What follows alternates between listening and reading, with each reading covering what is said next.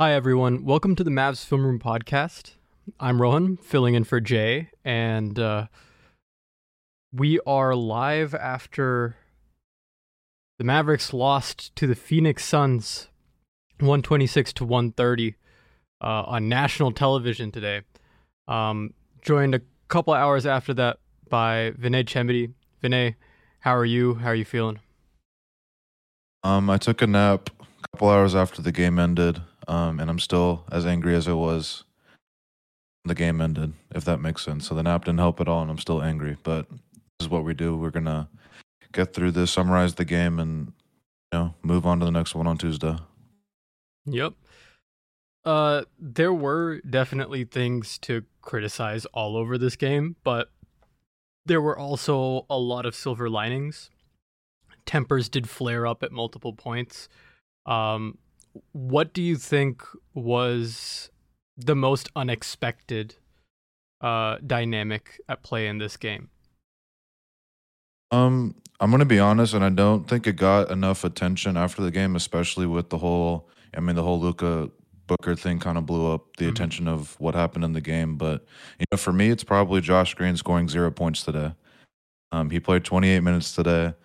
I don't know if it's been covered that much, but just it's really disappointing to see that from him when, like we've talked about before, he's had great stretches even since he came back from that injury. Um, we needed more from him, especially after the trade when we shipped off Dorian, not just defensively, but even just stepping up a little bit on offense. And that's just he's a better player than that. And for me, of all these things that came out from today, that's probably like the number one glaring concern for me. Yeah, the Mavs are going to need a lot from Josh Green. At least on the offensive end, they need him to hit a few threes, to have active hands in the passing lanes.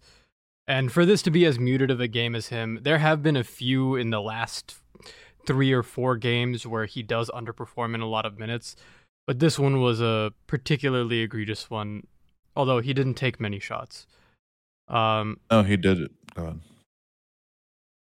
on on the other hand, I think Reggie Bullock has been one who has kind of been scorching the past few games, and I mean from the floor in general he was all right, but from three tonight he really cooled off. Give credit to defenders that the Suns do have, but perhaps also indicating an over reliance on him. Oh, for sure. I mean, like any player that has a lot of their shot volume from 3 pointers, like it's going to be hit or miss from that perspective. Like 2 for 8, I think he's a better shooter than that, but it's also not necessarily surprising. I mean, he went 5 for 10 last game. Like Reggie Bullock does every year, he kind of turns it around after the new year. I mean, he's just kind of a symptom of the Mavs' issues in terms of being a little too reliant on the 3 point shot. But I mean, in terms of defensively, like there was a couple times that he got blown by Booker. But I thought there were times that he also did a good job staying in front of KD. But we kind of see the value of KD as it doesn't need to be said much, but a player like that is just like not guardable, and they're gonna get their shots no matter what. Yeah. Um, I will say KD on the Suns looks as great as Kevin Durant has ever looked as a scorer, but did not seem like a team that is unbeatable, and it didn't seem like their play style is particularly difficult to game plan for either. This really just came down to certain performances and certain metrics, in my mind. Before necessarily getting to the criticisms on the Mavs side in terms of offense, I do want to say Tim Hardaway Jr. had a kind of ethereal game, just the game that you want Tim Hardaway Jr. to have. So this isn't on him, luckily. Um, but on the other end, Luca and Kyrie had 5 and 3 turnovers each, and they were both not in foul trouble, but they both did have more than a few fouls drawn on them. Uh, and on the other end, I mean, the Mavs were active in moving the ball around and trying to get to the basket or initiate contact, but not enough activity in the passing lanes for me. The turnovers were about the same for each team, but I think the Mavs in general, specifically Josh Green, uh, is the personnel that should allow you to make up for some of those turnovers, and we didn't get that. No, I agree with you. Like, I mean, like everyone has said since the trade happened for Kyrie, like Mavs are not going to have any issues or not a lot of issues scoring the ball. But when it comes down to it in the playoffs, especially like and in big games like this, and I would classify this as a big game against the Suns on national TV Of course. with all the hype that it got. Got to be able to defend a little bit better. Like as great as this is, like you said, the inactivity in the passing lanes was low. I understand the Suns are going to put up ridiculous numbers the rest of the way with Kevin Durant, but I mean, at the same time, it's just not good enough for what we want this team to get to, and unfortunately, it just might not happen on that side of the floor. Yeah, I can't agree enough about how much of an uphill battle obviously the Mavs have defensively. Dwight Powell struggled again tonight, and I really think this just comes down to matchups. That being said, on the other end, I think DeAndre Ayton was probably the biggest sore spot for the Suns. I mean, the game that he put up, I mean, rebounding was incredible. Otherwise, pretty middling game for DeAndre Ayton. Looked disinterested at a lot of times. I think this is a carryover from last year. It's there. That seems to be just an issue for their team, but it's something that I expect that the Mavs should be game planning for more, especially considering that this is a rivalry now.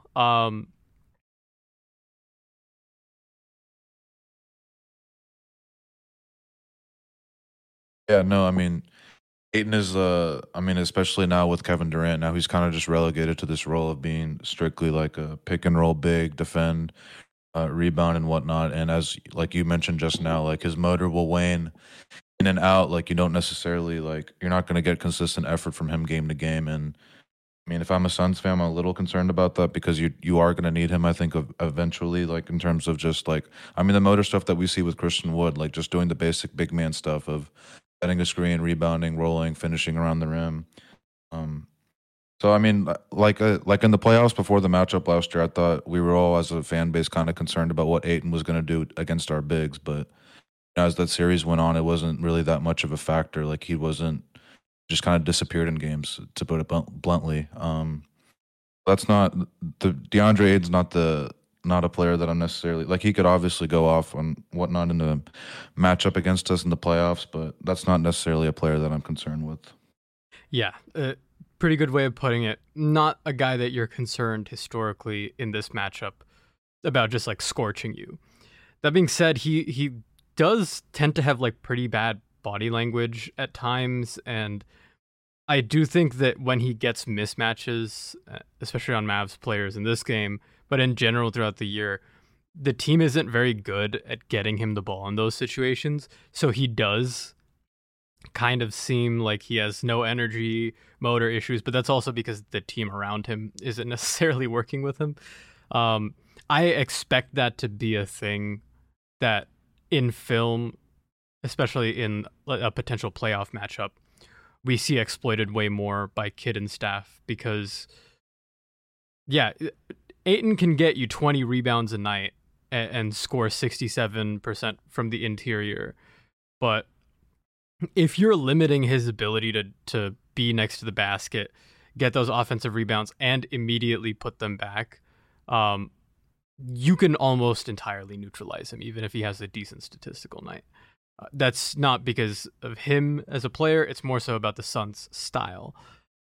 That being said, sticking with the Suns' style, I noticed that obviously it's early, but KD and Devin Booker seem to have that you go, I go thing.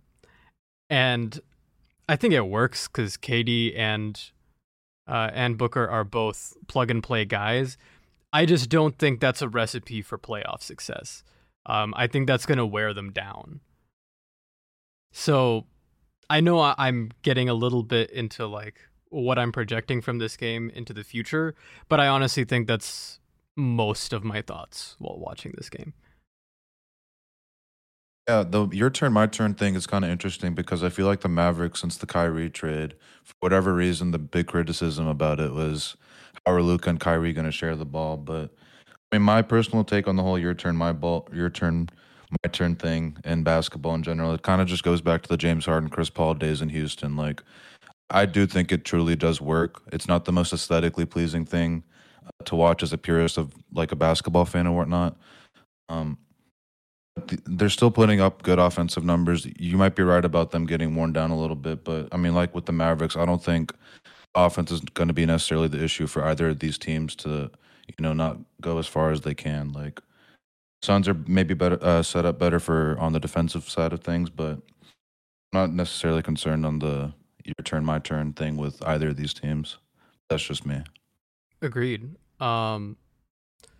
Few games ago, I'm forgetting who the opponent was now, but in the Mavs win with Kyrie and Luca, it was the your turn, my turn thing that we've seen since that Kings game where Luca got back in the lineup. But I think the subtle difference is how do you get them the ball? Are you running screens? Are you using them as decoys for one another? Are you having them pass the ball away, drive, screen, poke back out, curl, and then potentially get the ball if there's a different mismatch or if the defensive coverage switches? I think that's something the Mavs can play a lot more of because both of their guys are guards. Not to say that KD and Devin Booker aren't, a switchable, uh, highly skilled offensive duo, but Kyrie himself is so fast and can change direction so quickly, and Luka can also accelerate and decelerate that I honestly think the Mavs' peak offense with these two guys can be way more dynamic and way harder to guard than just purely the scheme that the Suns have. So that's kind of qualifying the criticism of the Suns there. But I also noticed that there was a lack of 3-point defense from some of the Suns role players, and I think that bodes well purely because I know in Mavs land we've gotten a little hung up on our lack of defense on the interior, and what we've lost on that is point of attack defense. Obviously, there have been a lot of criticism since we lost Dorian Finney-Smith to the Nets about that point of attack defense going down or becoming worse. But honestly, relative to the Suns, I think it's comparable. Yeah, I mean the Suns. Josh Okogie was kind of the player that last, I want to say 2 months or so, he was hitting his shots. But I mean, you saw today he went 0 for 8 from three, and when you go 0 for 8 from three on an NBA team in 2023, it's going to be hard for the coach to justify leaving you out there for a while. So you even saw Ish Wainwright get minutes over Josh Okogie late in the game, and Ish Wainwright hit, I want to say 3 or 4 threes today. He hit 4 threes today. Yeah. So I mean, their point of attack defense is going to be kind of hinged on Josh Okogie, and for today, it didn't happen for him. And I don't.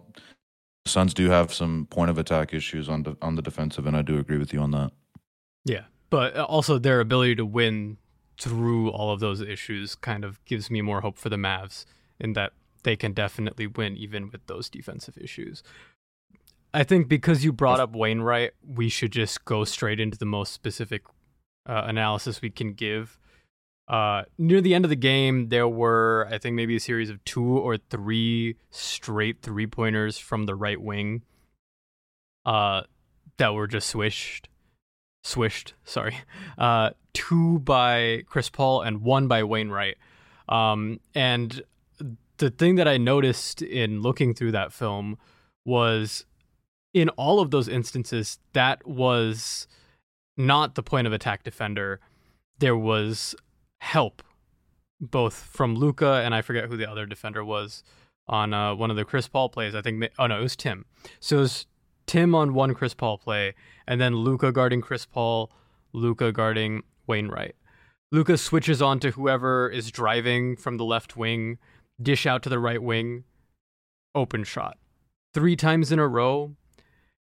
The issue here fundamentally for Luka is he's not like a laterally quick guy. Like, that's not his athleticism, if that makes sense. He has to get better at that. You can't let the opposing team be one pass away from an open three 3 times in a row in a late game situation. It's just bad basketball. I wish that Luka would. You remember earlier in Luka's career, Vinay, when he would miss shots and he'd like tear open his jersey and stuff. Sure, yeah. I Famous gif off that. Yep. I want to see him have that same passion for his defensive decision making, because he can be a good defender. It's not that physically he's not there, or that his instincts are altogether wrong, It's honestly, I think he just gets tunnel vision, and he's not really thinking of it with the same complexity that he's thinking about the offensive end of the floor. I mean, I'm going to be honest. I've been really disappointed, and I know there's been stretches here and there, couple regular seasons where he's put it together defensively. For me, like, I still will maintain the fact that bubble Luka was the best version of defensive Luka that we've seen, and coincides with his physical shape. So, I mean, even beyond that, it's like you said, it's a lack of focus a lot of times, and understand that lateral quickness is not going to be his strength on the defensive end, but being attentive, being not lazy on defense, it's like it goes a long way to good team overall defense. And unfortunately, for whatever reason, it's just not been there as consistently as it should be. And he's a better player than that. And the numbers across the board, especially offensively, might be better this year. Besides, I want to say assists. There's still just a lot of room to grow for him. Even today, like, he missed a lot of bunnies. Speaking on the offensive side of things, he missed a lot of just paint shots that he would normally hit. He went 1 for 9 from 3 today. He still put up 34 points. So, like, it's just kind of crazy that his, like, quote unquote bad games can still produce these type of offensive numbers. Yeah. I mean, pretty good point. Bad games producing good numbers. I'll give it to Christian Wood. I think he shot the ball well tonight, but there's just something about 3 rebounds in 21 minutes that makes me want to cry. Mostly because if you just go up a little bit, the Suns did out-rebound the Mavs pretty handily. And I get it, the matchups aren't in their favor, but 3 rebounds in 21 minutes is not good. No, and I want to add really quickly because it's on my mind right now. Like, Maxey's minutes, in general, haven't really eclipsed the 30-minute mark since he's, like, the last 3 years when he's turned into a consistent rotation player. And we've had 3 days since the last game we played on Thursday, and it was pretty concerning for me. I'm not gonna lie that he couldn't suit up today, and it was kind of like a late scratch type of situation where he was dealing with some hamstring soreness. And we're dependent a lot on whatever defensive ability that we have. It's going to be dependent on Reggie Bullock, Josh Green, and Maxey. Like, those are going to be your 3 main guys. You're going to have some minutes here from Justin Holiday, but you're not going. Those are the 3 main guys on defense, and Maxey not being able to contribute today is just kind of like a worrisome sign for me that I know he came back relatively early from the torn hamstring, but it sucks to see that it kind of reared its ugly end here again. Going back to your Christian Wood point. Didn't really do a lot through 3 quarters of the game. He got hot in the 4th quarter when we needed it, when Suns were kind of hitting some shots and whatnot. I would have honestly liked to see him close the game today. I'm not even the biggest Christian Wood fan. I'm not as big of a hater as you are, I will say. I mean, I don't want to say hater. You're justified in a lot of what you say about Christian Wood, but I did want to see him close today. And it's just more of like the floor spacing part of it. Like, I know Dwight's a great screener, great roller, but 5 out, I feel like kind of our offense is good either way, but I just kind of feel like with how he played today, you almost want to reward him in a sense, like, so you can get some more consistent effort from him going forward, because just kind of, I don't know, I could see it from his Christian Wood's shoes, like, okay, I played well in the 4th quarter and I still can't close over Dwight Powell, who didn't necessarily produce a lot today. Like, I can understand why it's frustrating for him.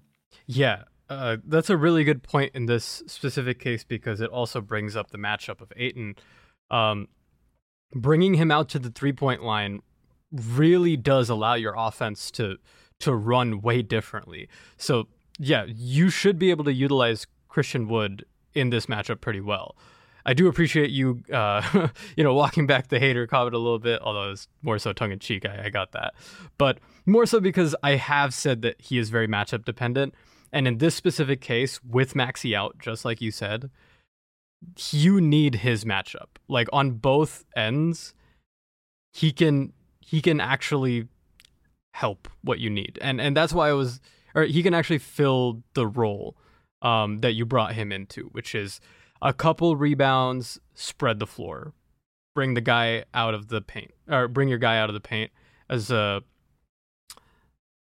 purely offensive microwave scoring five. Obviously didn't see him at the end, but that's also a little bit because of foul hunting. I get that. All of that being said, I think the issue is actually just rotations. Like 21 minutes is fine, but it's still, we should be getting rotations where Christian Wood has to play 5 out because it will allow for these 3 other guys to get in position. There's no reason why Josh Green should only take 2 shots in a game and not be run in some sort of action with Christian Wood. Not when both of them played 20 to 30 minutes in a game. And I think largely the Mavs need to depend on their wings and guards to do some of that interior presence, meaning rebounding, boxing out, just being physical, just because of that lack of personnel. And tonight, in a night where we didn't have Maxi, it would have been nice to see, let's say, Josh Green get like 7 rebounds, even if he had no points. Did not see that tonight, but also, luckily, we didn't see anybody get into too much foul trouble. Christian Wood himself only had 1 foul. So I should walk back what I said earlier about not playing him at the end because of foul trouble, because that was definitely not an issue. This comes down to rotations. There's no reason why Christian Wood shouldn't have been there at the end, especially with Dwight Powell, 4 points, 4 rebounds. Again, no hate on him. It's just this is not a matchup that he can feast in. That being said, Kyrie was pretty nice tonight. I do want to see him more efficient from 3, but Luka also was kind of trash from beyond the arc tonight. So I'm not going to put too much pressure on him because he was still above 30% or something. More free throws though. Like, just need to see way more free throws shot by Kyrie. And it's not the refs. He needs to be getting to the basket more. That's, I don't know how much more I have. What are your what are your thoughts? Really quickly, I wanted to, Markieff Morris got weirdly some playing time in the first half. He hit 1 3, but it was kind of weird that they used him as a little bit of a 2-minute wrinkle as a small ball 5. I don't think there's anything much to be made of that, but it is what it is. Frank Ntilikina, I don't understand why he ever plays. I understand he got 2 points today, but which is honestly better than most nights for him. But I don't like seeing him play basketball, and I don't think he should be in the NBA after this year. All my condolences to the Ntilikina family. I kind of am curious that JaVale McGee, I'm not saying that he should necessarily be a rotation staple or by any means, but but since the Kyrie trade, I really thought that there was a little bit different energy and effort from him on both sides of the floor. And lately, I don't know how many DNPs this is in a row now, but hasn't touched the floor since the Nuggets game before the All-Star break. So not saying that he should be, like I said, a consistent rotation player, but I feel like there's a little bit more usage to get out of him, but who knows? Yeah, I mean, I'll agree with you there, except maybe this game I don't think the matchup is necessarily good for him. Yeah, that's fair. But I will say, on paper, Bertans is a pretty decent matchup, but I'm glad they didn't play him. So, yeah. I mean, the end of the bench is just kind of is what it is. I think it's going to get cut to 8 players in the playoffs. Definitely. 8 or 9, I guess. Actually didn't play today, so that is kind of, you can kind of see the 8 players off today's box score that played, like Luka, Kyrie, Bullock, Powell, Josh Green, Tim, Wood, Justin Holiday, then you throw in Maxey. I mean, I'm assuming Markieff and Frank aren't going to necessarily play in the playoffs like that. So Yeah.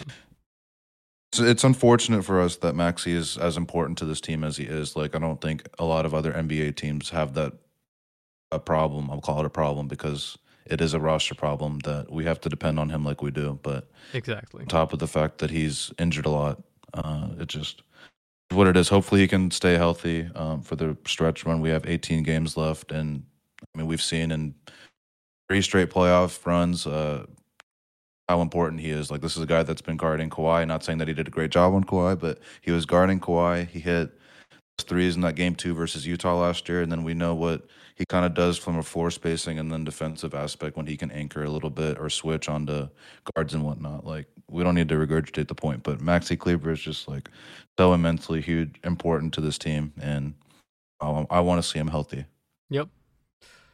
Defensive scheme wasn't horrible today. Just need to see more activity from guys like Josh Green.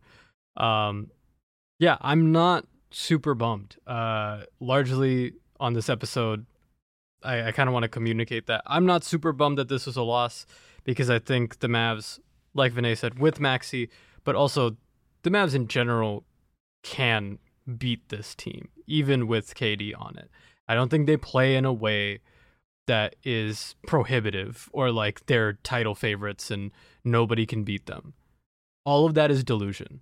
There are gigantic holes in the Suns as a team, and they have less time than Kyrie and Luka have had to figure everything out. Can they do it? Will they probably get farther than the Mavericks? I mean, knock on wood, they won't, but on paper, yes. All of that being said, I think tonight was really good purely off of the fact that the Mavs did not play an amazing defensive game and they still were passable, if that makes sense. Also, that late game execution, very glad. I mean, not glad that it was a miss, obviously, by Luka, but glad that it wasn't, a fadeaway or a step back three with 3 seconds left on the clock contested. Oh, that's a great point. Like, yeah, the end of the game execution. I mean, I guess execution's a weird word when you miss the shot, but I will call it execution. Like, it's a way better executed play than we saw the last couple of weeks where Jason Kidd, rightfully so, got criticized for the plays that he drew up. And Luka's going to make that shot more times than not. Like I said earlier, he missed a lot of those bunnies today. Like, I'll live with that shot all day. He could have easily had 45 to 50 tonight if he makes some more threes and makes a lot of those bunnies. And to echo your point, like, I know I sounded kind of down on this podcast, but I definitely feel better about this team beating the Suns than I did 8 hours ago. Like, I think not this unbeatable force, like you said. Like, they definitely have some roster issues, mainly their wing depth. Like, Yep. they're kind of looking for answers at that spot, and we'll see how that goes playoff time. But they're definitely not this unbeatable force. Like, the West is going to be a juggernaut to get through for whoever gets through it, and hopefully we can get some. I think the Mavs have 18 games to get this right in the right track. They need to avoid the play-in. I don't think it's reasonable necessarily that they can get home court in the first round at this point. We'll see though. But avoid that play-in if you can, because you never know what can happen in a game or two of basketball where you're relying on the 3-point shot, and it takes 2 bad 3-point shot games to completely miss the playoffs altogether. So the goal for the rest of the season should be avoid the play-in. I don't know exactly what their strength of schedule stuff is, but I would assume that. I mean, I know before, like 2 weeks ago, it was one of the easiest rated strength of schedules. Not saying that it matters or that it's everything or whatnot, but Right. I believe the schedule is laid out nicely for them to be able to do what I want, which is to avoid the play-in. Yeah, no, I agree. From here on out, the schedule seems to be a little more tolerable. Let's put it that way. While I pull it up right now, I should say, in general, this was a game that was kind of like a put up, shut up moment. And yeah, this team isn't outperforming last year's team. I think that's reasonable. I think a lot of people knew that coming into the season, to be fair. Not to say that we're not disappointed in it, but I think if anything, there is an intangible benefit in struggling to close the season. Not so much that obviously you fall into a play-in seed, because knock on wood, that will not be the Dallas Mavericks. No, no, no. No, more so that you're playing games against guys like the Lakers, like the Suns, who, have way different team chemistry and are hard teams to beat for a team that can't defend for anything. So, for the Mavs to be learning a lot of hard lessons in these games to close out the season sucks, because it results in losses here and there, yes, but also it gives me a little more hope, because I like to think they won't make the egregious mistakes when it comes to consequential moments in the playoffs. So, I don't know. Maybe this is just blind faith. The Mavericks play the Utah Jazz at 7:30 p.m. Central Time on Tuesday, the 7th, and the day immediately after that, go to New Orleans to visit the Jazz at 6:30 p.m. Central Time on Wednesday, the 8th.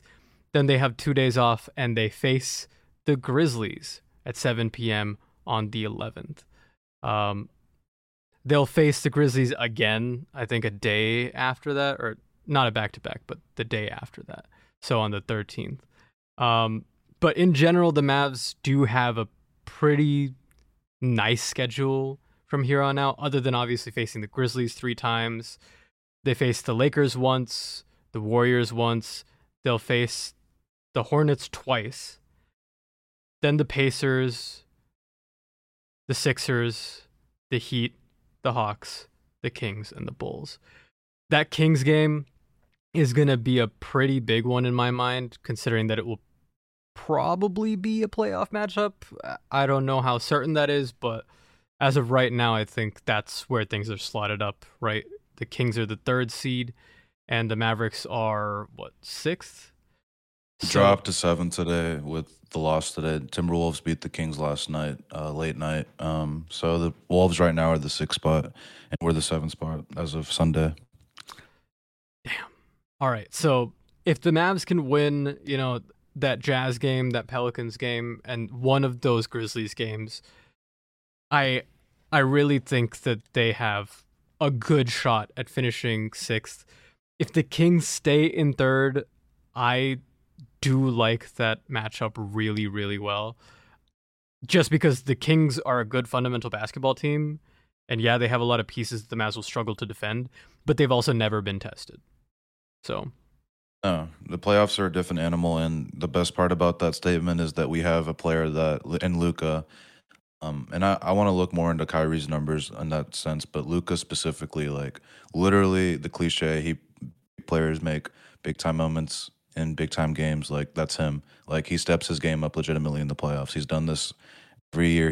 He's been in the playoffs since he was a 20-year-old or 21-year-old in his first playoff debut series. So, like you said, like it's all in front of the Mavericks. They kind of got through a little bit of the tough part of the schedule with the Sixers and Suns. I wish we got the pod after that Sixers game, because that was awesome. same. Some victory with the Luka and Kyrie recreating the LeBron Kyrie meme from the finals all those years ago. We'll see if John Morant even plays for the Grizzlies this week. I mean, I know the Shams tweet initially said at least 2 game suspension for the IG Live gun brandishing video. But Taylor Jenkins kind of had a different tone today, saying that he'll be away from the team indefinitely. And usually when they say indefinitely, like it's I don't know. I'm not going to speculate completely on what the absence for him from the Grizzlies is going to be, but there's a decent chance that he might not be there for both those games. So Mavericks have it in front of them. Avoid the play-in. Vibes are good for me. I know I sounded down on the pod today, but vibes are good for me. I feel good about this team. See how far they can go. To be fair, it's a Sunday night, so vibes are going to be down in general. You're winding down for the week. But yeah, there is hope in Mavs land. We'll put it that way. We will see y'all next week after hopefully the Mavs roll off a couple wins and are heading in their 2nd game in a row against the Memphis Grizzlies. Take care and go Mavs.